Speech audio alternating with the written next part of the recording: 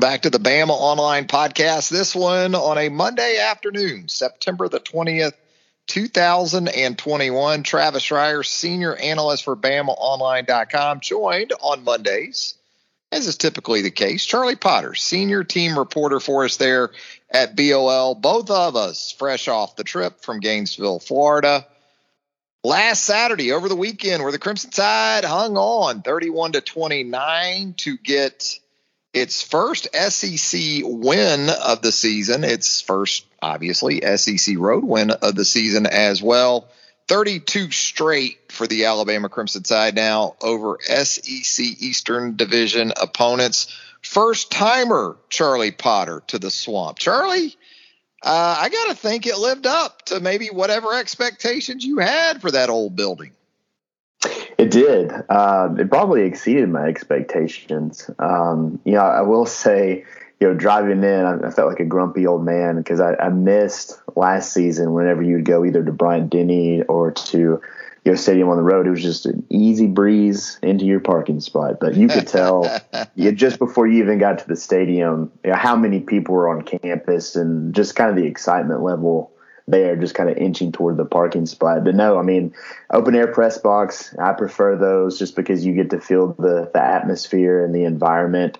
And I've been thinking about it, and it's up there for probably one of the loudest crowds I've ever heard from a press box. I've been to Baton Rouge for those battles between Alabama and LSU. I've experienced some Alabama losses at Jordan-Hare Stadium in Auburn, and of course Bryant-Denny can get pretty loud too with its 100 plus thousand crowd. But no, I mean, there were times where you would leave the press box to go into the press lounge, was the official name of it, and they had bottles of water, or the restroom was in there or whatever, and it felt like whenever you go to like a bar or to like an indoor concert and then you walk outside and your ears are still ringing, it was definitely loud. And I think it kind of exceeded my expectations.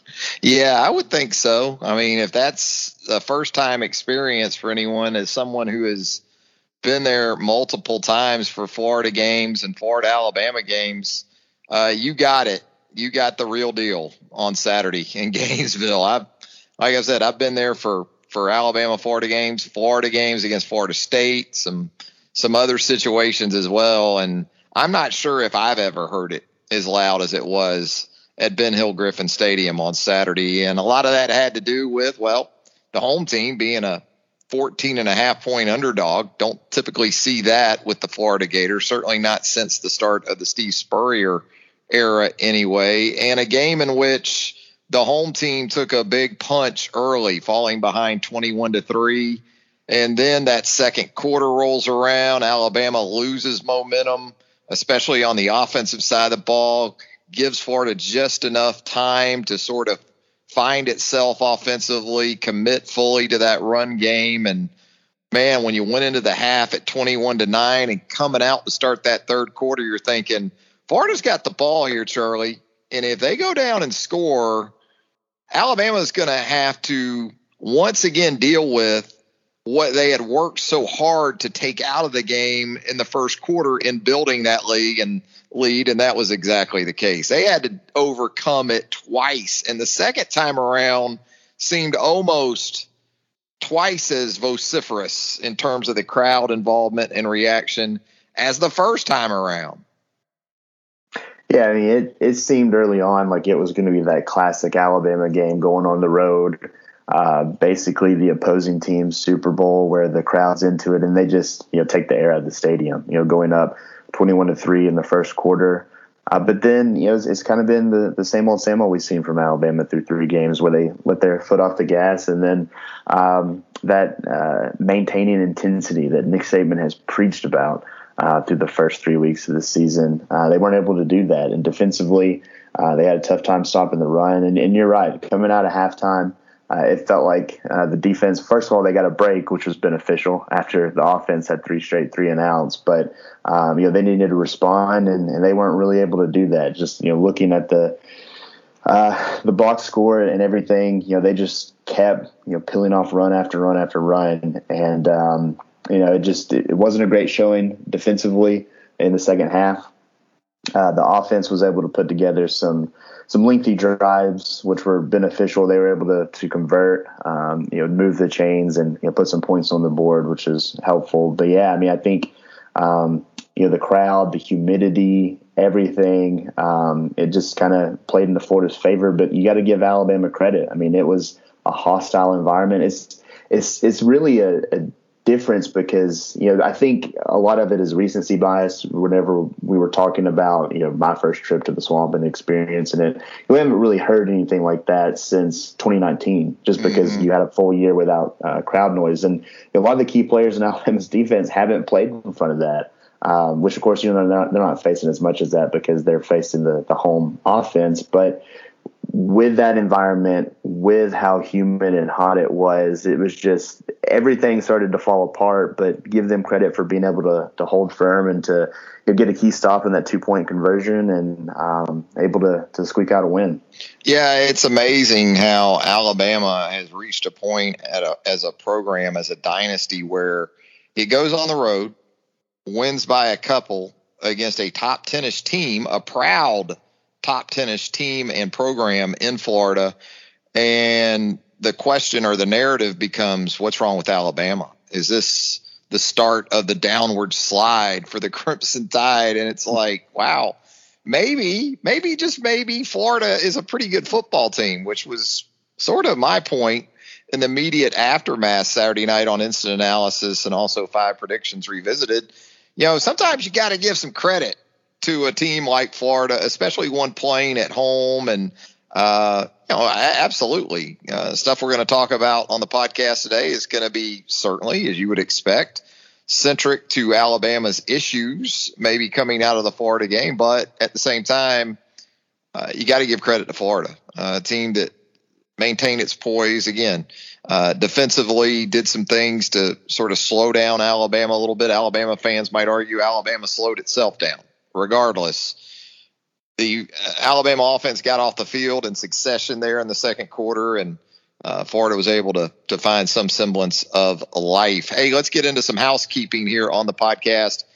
Charlie, as we get things going here before we take more of an overview of this Alabama football team as we move throughout today's program, Will Anderson, SEC Co-Defensive Player of the Week, as announced by the league office on Monday. That's a hell of an honor for a guy who we weren't sure a week ago at this time, Charlie, whether or not he'd be available for the Gators. Yeah, it really is. I was kind of surprised by it, just given, what we just talked about, the defensive lapses, especially in the second half for Alabama. But no, I mean, given that we wrote about Will Anderson, felt like every day last week, and his status going into that game at Florida, having dealt with a knee injury in the Mercer game. His status was up in the air. I think a lot of people wondered how much of Will Anderson we would see. Well, we saw plenty of number 31 in the game. There were times you could kind of see that maybe he was a little rusty, or maybe just a hair slow and maybe favoring that knee. But the guy still made plays. He had 7 tackles, I believe. The official, box score or whatever, the stat broadcast has him at 2 tackles for loss, but Alabama credited him with 3.5. And he was able to be disruptive. And, he and Drew Sanders and some others were instrumental on that 2-point conversion stop we talked about earlier. That's a huge play in the game. And just getting him back, I think, was big. We saw some Chris Braswell. We saw a little bit of Dallas Turner in this game. But when Will Anderson's available, he's a difference maker. And for him to get that honor, given what he just dealt with a knee injury, kind of like maybe a little bit of a hybrid extension to some degree, kudos to him. Hats off to him for being able to do that and do it in a quick turnaround.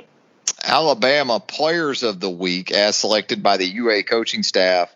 On the offensive side of the ball, it's the 2 running backs, Jace McClellan and Brian Robinson, both of them combining to produce 3 touchdowns, 1 apiece for McClellan and Robinson as receivers. Robinson had a rushing touchdown.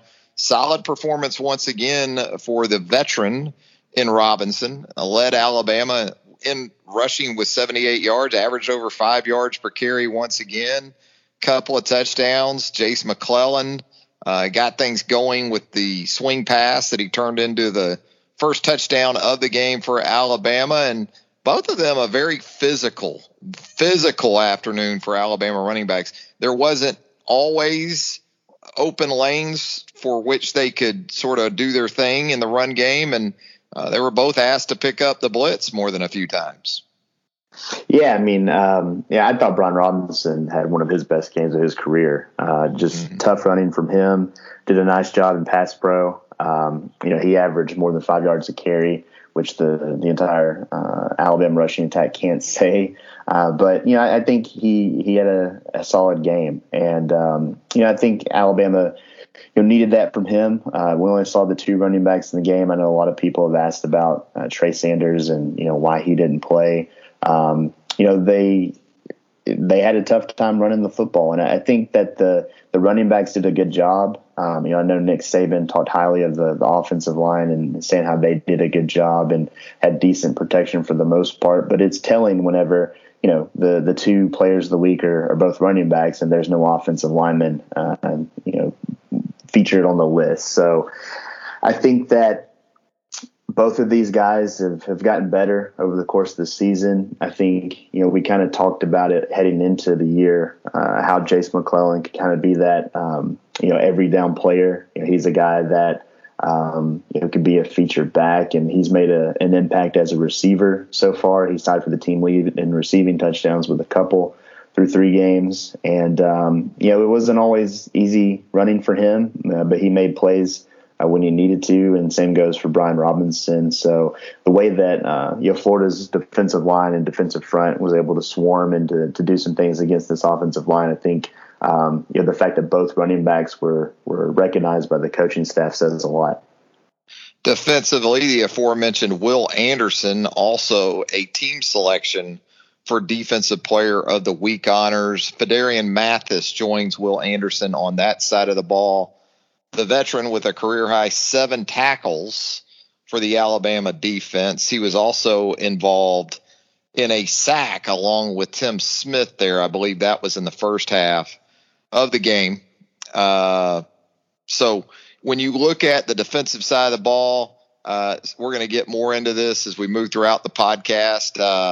A little more intrigue, I think, for some Alabama's taste coming out of the 3rd game of the season in terms of where this defense really is after giving up nearly 260 yards on the ground to Florida in the win. But Phidarian's been a pretty consistent presence in terms of tackles for loss and just production in general through 3 games.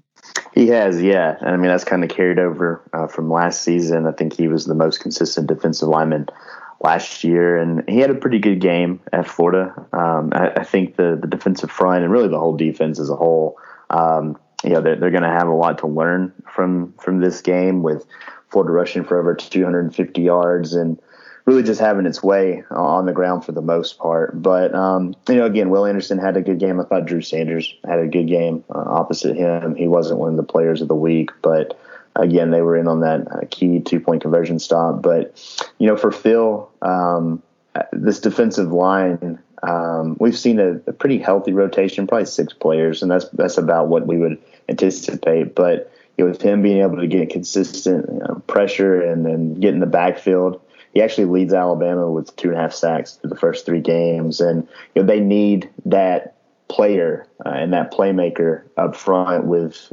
Christian Barmore moving on to the NFL. And, I kind of thought about giving Phidarian Mathis a nod in my game balls on Sunday. But, I was afraid there'd be tomatoes thrown at me for including the defensive lineman for Saturday's performance. But it goes to show. You can't worry about the haters, Charlie. You just can't worry about them.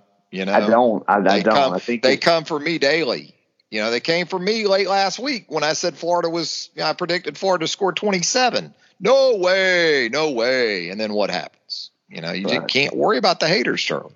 I don't. But if you're ever in the live updates, Nick Saban press conferences, you would know that I don't listen to anything anybody on the board. I know. I'm just giving you a hard time. I really think that a lot of the people that subscribe to our website don't like me when I read some of their question suggestions for Nick Saban. So yeah, I don't listen to their advice, but at the same time, a little bit surprised to see members of really the defense in general, but the defensive front seven recognized. But again, these coaches, see more and know more, and they knew what they wanted to do defensively, and based off the way that these guys played, I think that they were pleased with those too.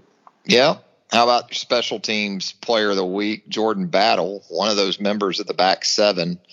Nice tackle on the first kickoff for Alabama, the game. And Alabama continues to really be good in that area.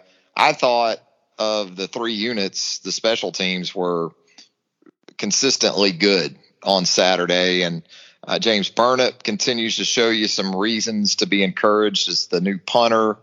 Will Reichard with a field goal, and in a game in which extra points ended up being pretty big, Will now, I believe, has his streak to 102 consecutive extra points.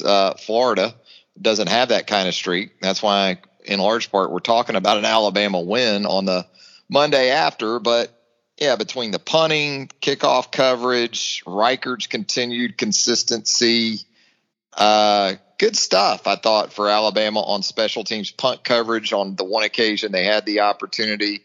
Didn't really get much of a chance in punt returns. Thought we might see the hands team there late. Were you kind of surprised Dan Mullen didn't onside it there with about 3:12 left in the game, down two? I was, yeah. I mean, Alabama brought his hands team out because I always tracked. Yeah, we did see the hands team. You're right. And but yeah, they kicked it deep. So that was a little bit of a head scratcher. But no, I mean, it's tough to predict exactly which players will get the players of the week from the coaching staff. But I thought we might see more of the special teams flair, because I agree. I thought, special teams from an Alabama standpoint was really consistent and played well overall. Jameson Williams did a nice job returning kickoffs. James Burnip had his best game of the season, and that kind of carries over from what Nick Saban was saying earlier in the week, talking about how he had his best week of practice and he's getting better and better. But you talk about the extra points, that is very critical in this game. And Will Reichard really hasn't had or provided any reason for fans to worry, but that's big. And he was able to kick a field goal as well. But yeah, I thought that maybe we would see Burnip or maybe even Jameson Williams get a nod there. But, Jordan Battle making a key tackle, you're right. The coverage units have been really strong and stout the first three games, and that's really no surprise given how Alabama's played in that regard in the last few years. Yeah, we're going to get into some of Nick Saban's comments from his Monday press conference in just a second. But a couple additional items of interest. Ole Miss now set for a week from Saturday at Bryant-Denny Stadium. That's going to be your CBS game. That was pretty much anticipated. Ole Miss and Alabama. That's shaping up to be a big one. Saturday, October the 2nd, that's a 2:30 kickoff Central on CBS. Of course, believe it or not, as much as there's this residual Florida talk on this Monday, USM, Southern Miss, comes to Tuscaloosa this week. That's a 6:30 Central kickoff on Saturday evening. That's an SEC network broadcast. So, Charlie, let's get into a few things that we heard from Nick Saban as he touched on his team on Monday, midday Monday. And again, intensity, focus, still a common theme in his remarks. Still, I think, from a team dynamic perspective, trying to fill in some blanks in that regard. And gosh, as much as anything, that's probably why, if you're an Alabama fan, you should feel even better about getting the win in Gainesville, is that it's pretty obvious he still sees that part, that intangible aspect of this team, as being very much a work in progress.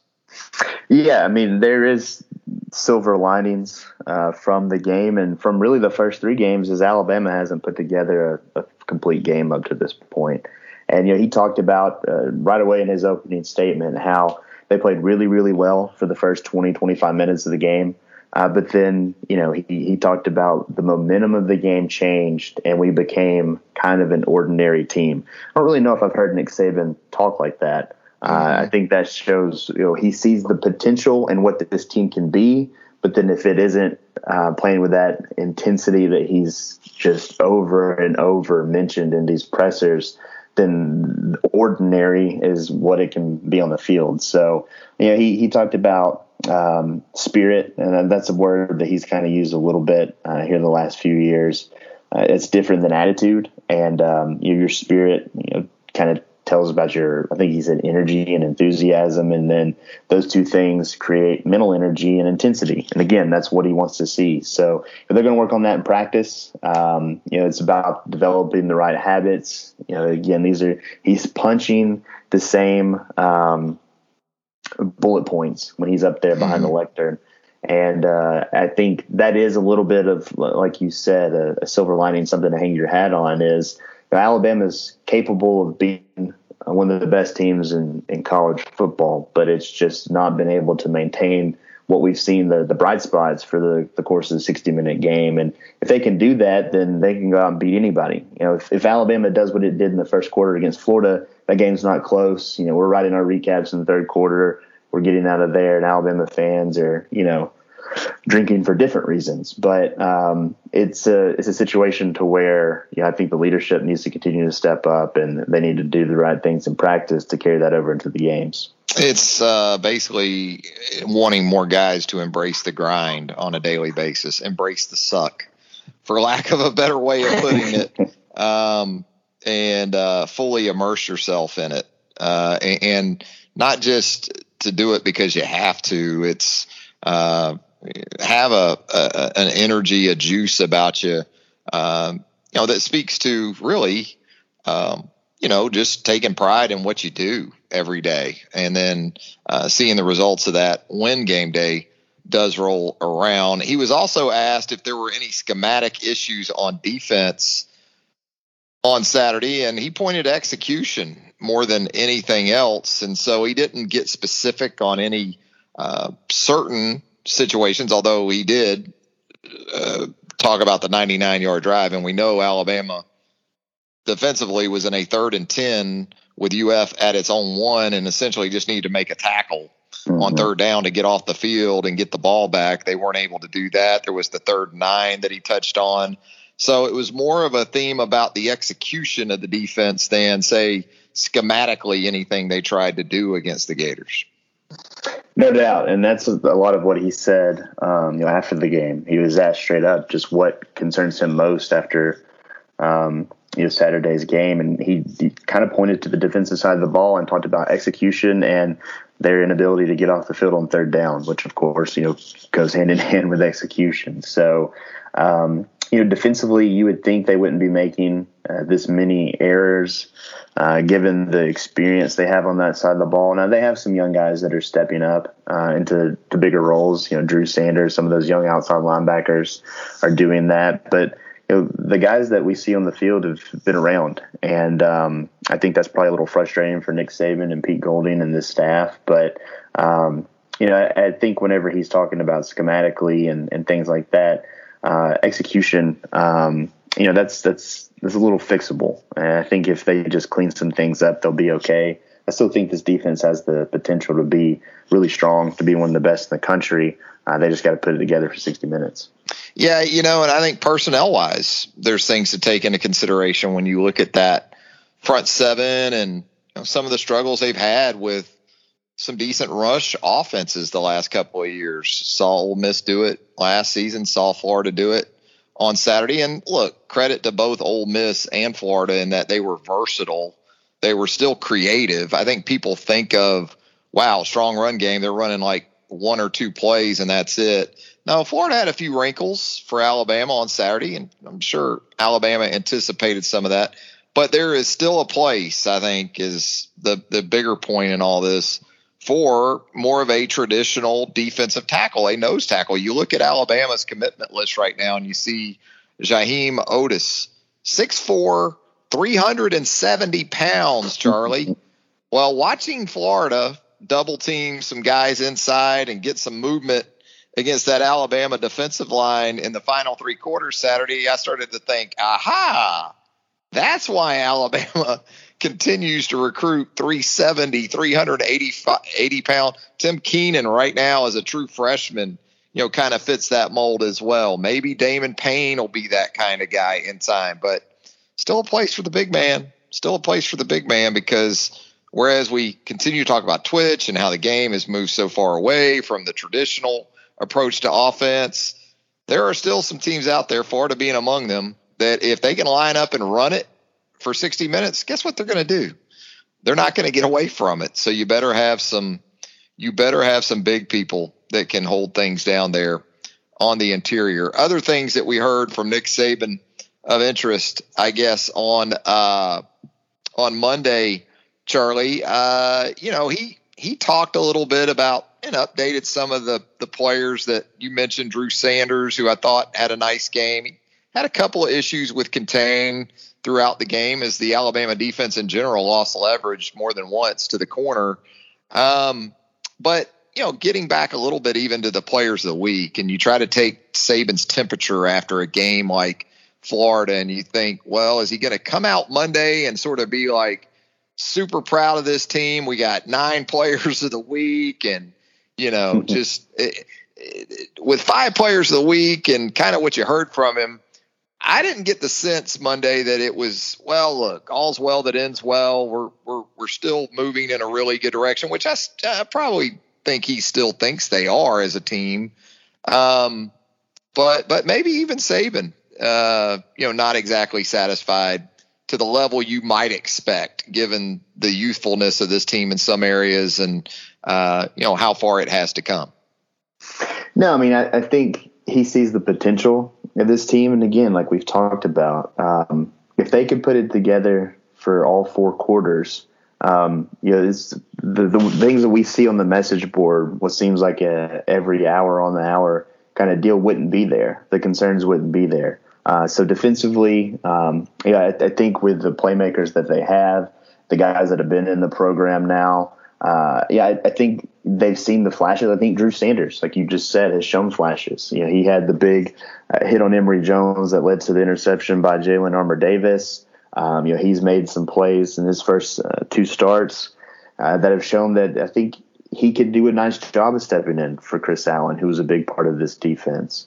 But I'm not singling out Drew by any means, but it's just collectively there's been lapses. And I think Jordan Battle and DeMarco Hellams didn't have a great game from a defensive standpoint, but those guys have shown in the past that they can be, all SEC type of players. And so they just have to put it together. I think, like we've talked about with the players of the week being a low number, and kind of with he's not in a fiery rage. I think that he's not disappointed, but he knows what this team can be, and they haven't gotten there yet. And so that's just with the comments that you see, talking about Drew having an okay game, but we all could have done a little bit better job of playing the option. I think that they had a good scheme dialed up. They had a good game plan. It just came down to execution like we talked about, and they just want to clean some of those miscues up. Yeah, and I think there's still a visible presence of accountability, because Drew Sanders, even as a young player, in doing the UF clips thread on the roundtable, going back and taking video clips from the game and putting them on the message board earlier on Monday, there's one option play where he loses contain on Emory Jones.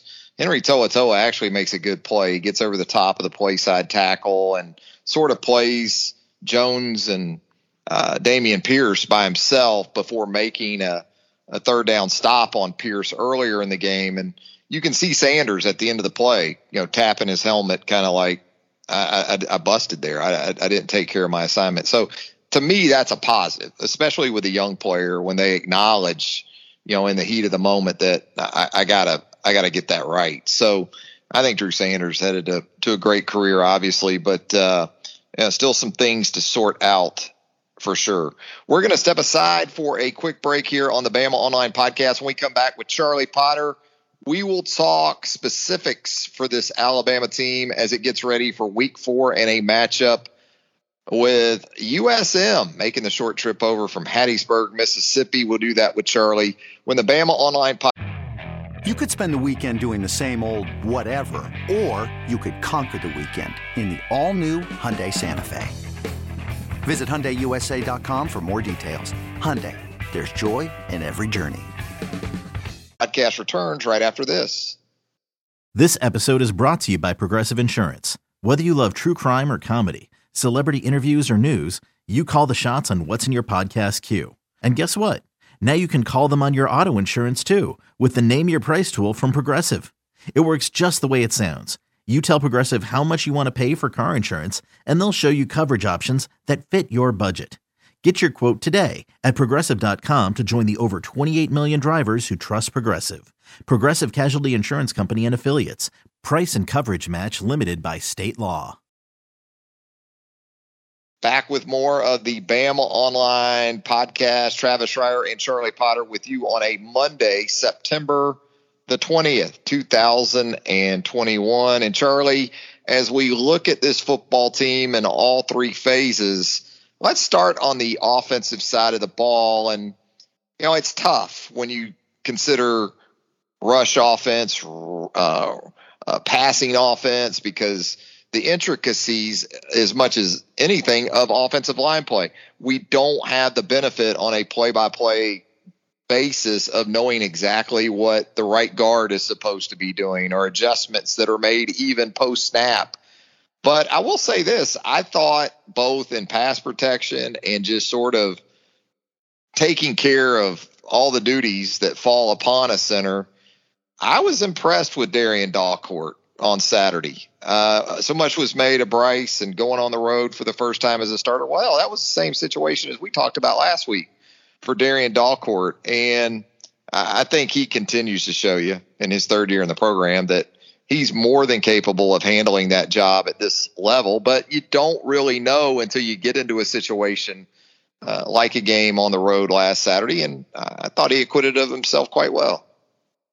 Yeah, I mean, first of all, yeah, you're right. I mean, it was an adverse situation. Like we talked about at the top, it was loud. I can't imagine what it was like trying to communicate down there on the field. But, you know, they started the game off with the clap, trying to get Bryce Young just to clap as a for the cadence and to get to the ball. But then they kind of switched to, you know, JV and Cohen looking back and, you know, hitting Darian Dalcourt on the hip, letting him know when to go that way. So, yeah, it was like, I mean, I'll be the first to admit, I wrote about Bryce's first start. We haven't talked to Darian yet, and we got to talk to the quarterback. So a big deal's made of that. But I think both of those guys did a solid job of communicating. You know, Alabama had 4 false start penalties, 3 of those coming from Emil Ekiyor, who's right beside the ball. But, you know, I think, you know, for the most part, you didn't really have just a ton of what seemed like communication issues. You had the one delay game. Of course, you know,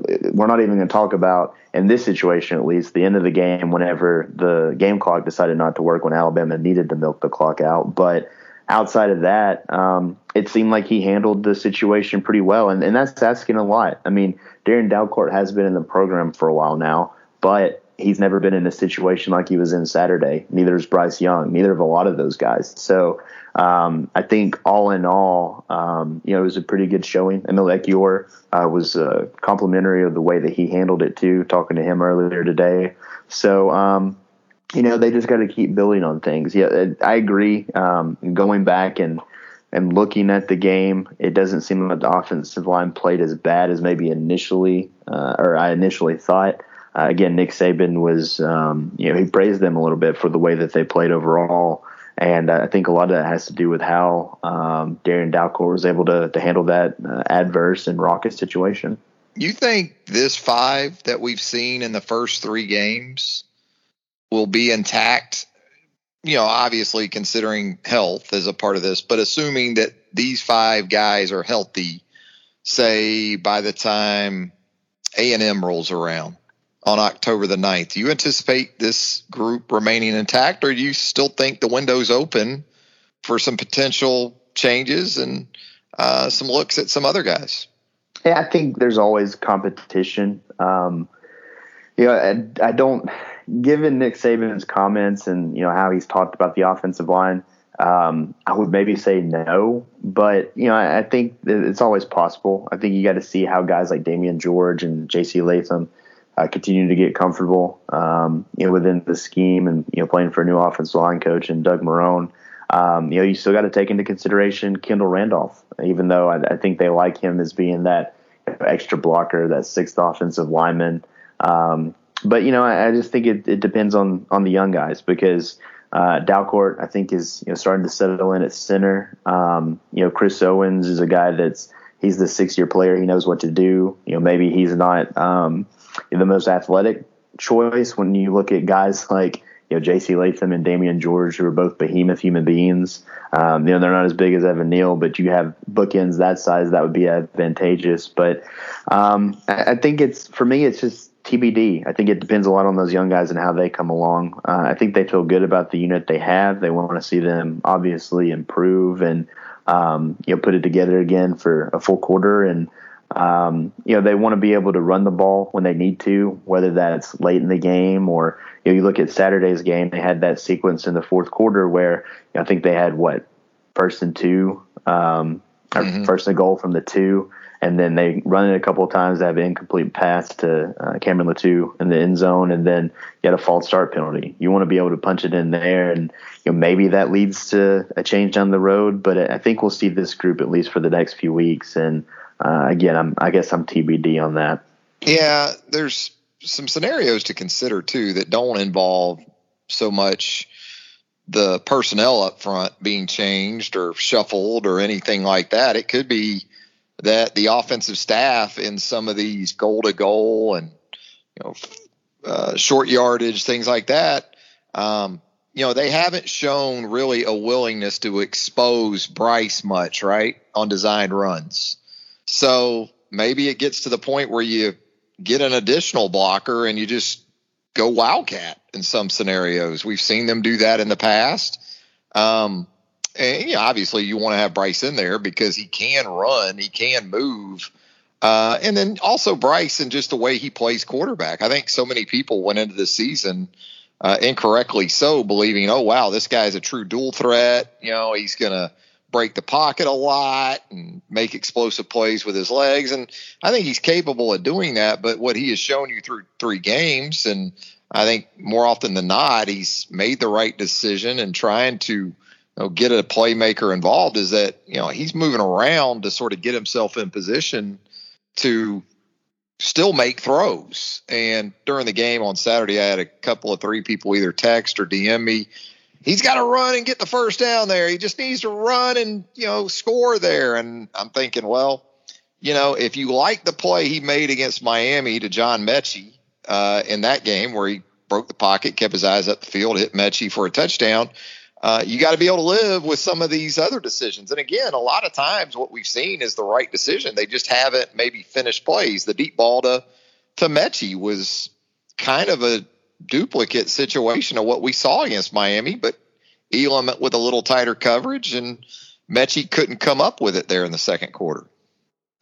Yeah, I think what we've seen from Bryce first and foremost is, like you said, his ability to extend plays with his legs, but he's always looking downfield. He's a passer first. I know he was labeled as a dual threat quarterback, and heck, even Tua, hearing from him in the preseason, he commended him and said he's a better runner than Tua. And Tua wasn't known for his running ability, but heck, we've seen him reel off some runs, and I think Bryce is capable of that. But he's going to try to throw the ball and go through his reads first.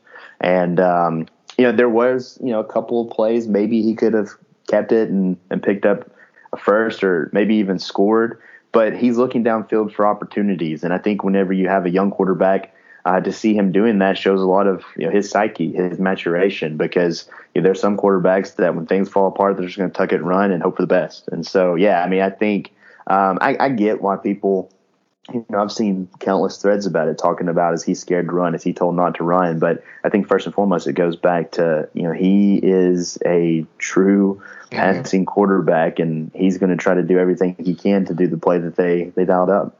I think there's a happy medium, maybe somewhere between what we've seen from him and what we've seen from the fan base or observers in general in terms of his decision making about running versus extending plays almost solely to give himself a chance to still make a throw. But no, I would think the coaching staff probably leans more towards where he's at right now in that process.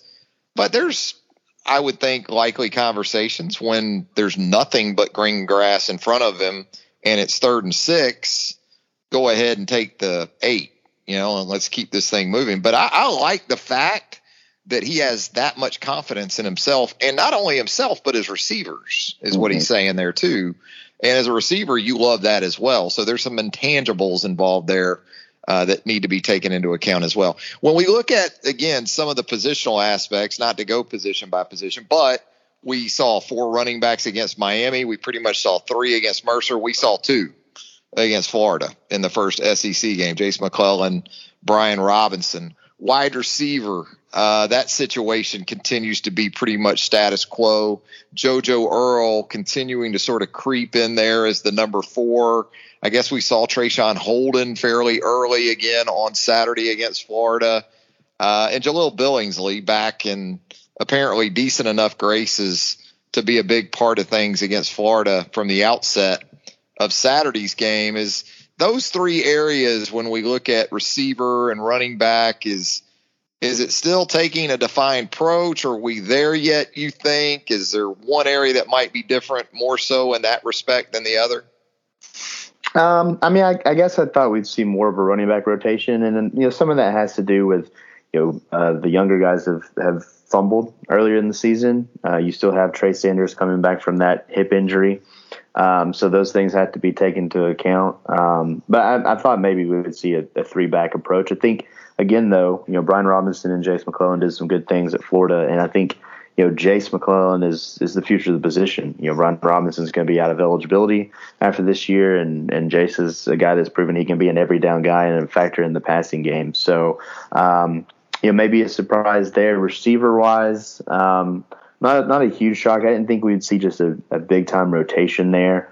I think we've seen more and more of JoJo Earl. Maybe we'll see more of him moving forward.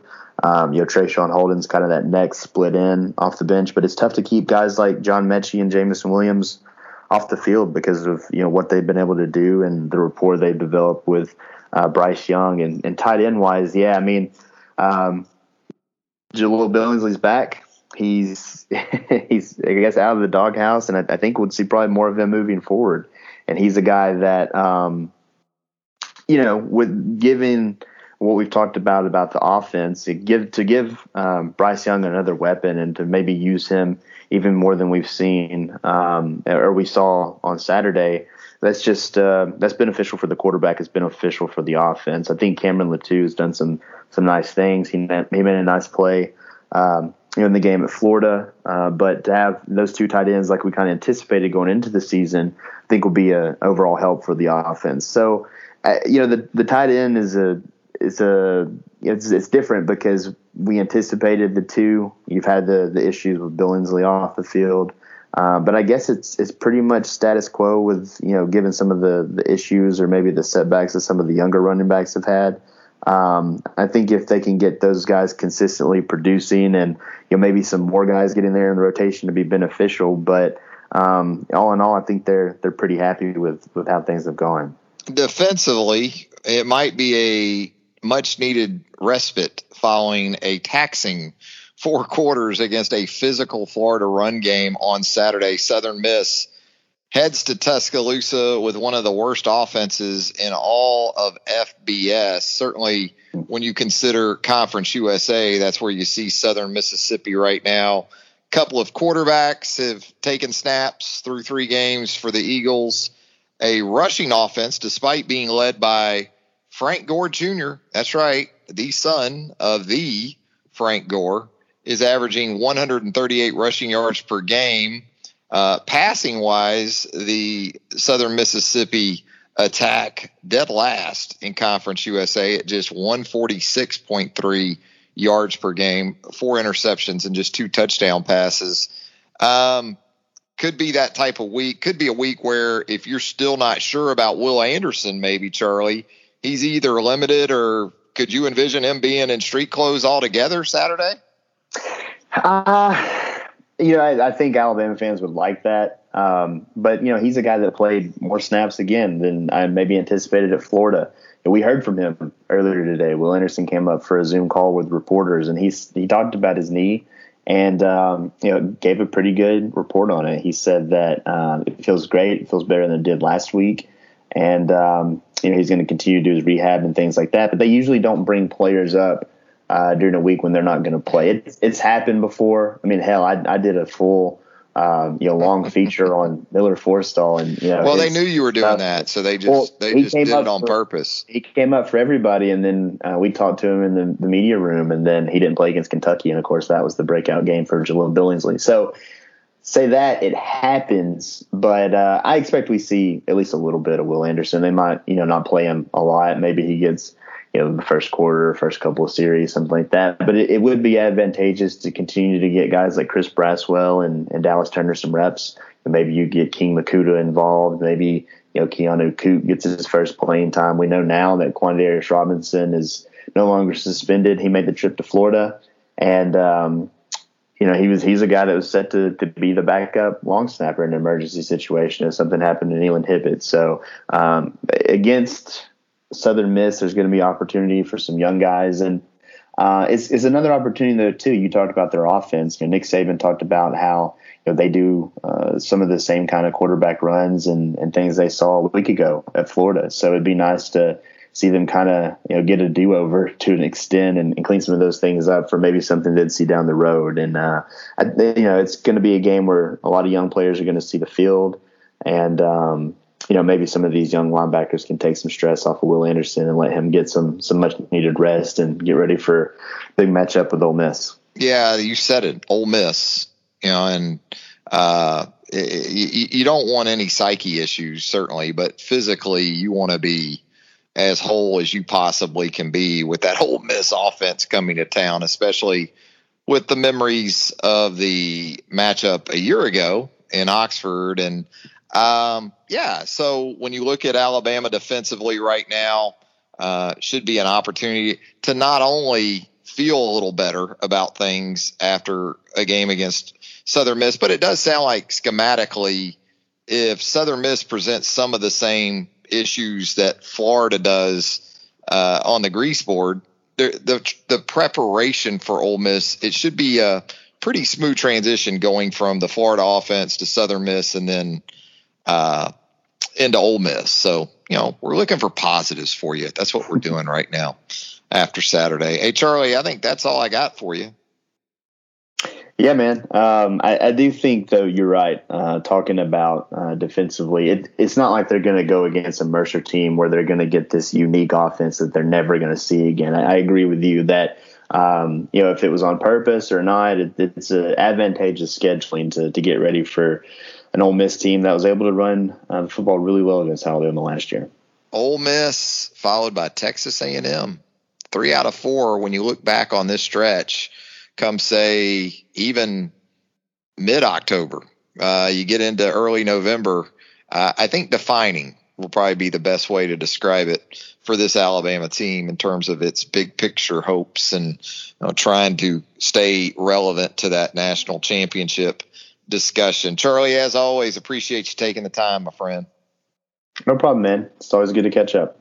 Absolutely. Charlie Potter doing outstanding work for us at Bama Online. If you haven't subscribed to the Bama Online podcast, do it right now, please. It's free. It's as easy as a couple of clicks. And if you wouldn't mind leaving us a rating and a review while you're there, we would greatly appreciate that as well. Keep it locked with us right there at BOL. Hang out with us on the Roundtable, the premium message board of choice for Alabama fans everywhere. For Charlie Potter, Travis Reier, thanking you once again. Talk to you again real soon on the Bama Online podcast. Baseball has begun, which means you need to listen to Fantasy Baseball Today in 5, part of the CBS Sports Podcast Network. Join Scott White, Chris Towers, and me, Frank Samfel, every Monday through Saturday as we deliver all of your fantasy baseball needs in just 5 minutes. We'll break down the biggest performers, news, and prospects who could make an impact this season. Make sure to download and follow on Apple Podcasts, Spotify, the Odyssey app, and everywhere else podcasts are found.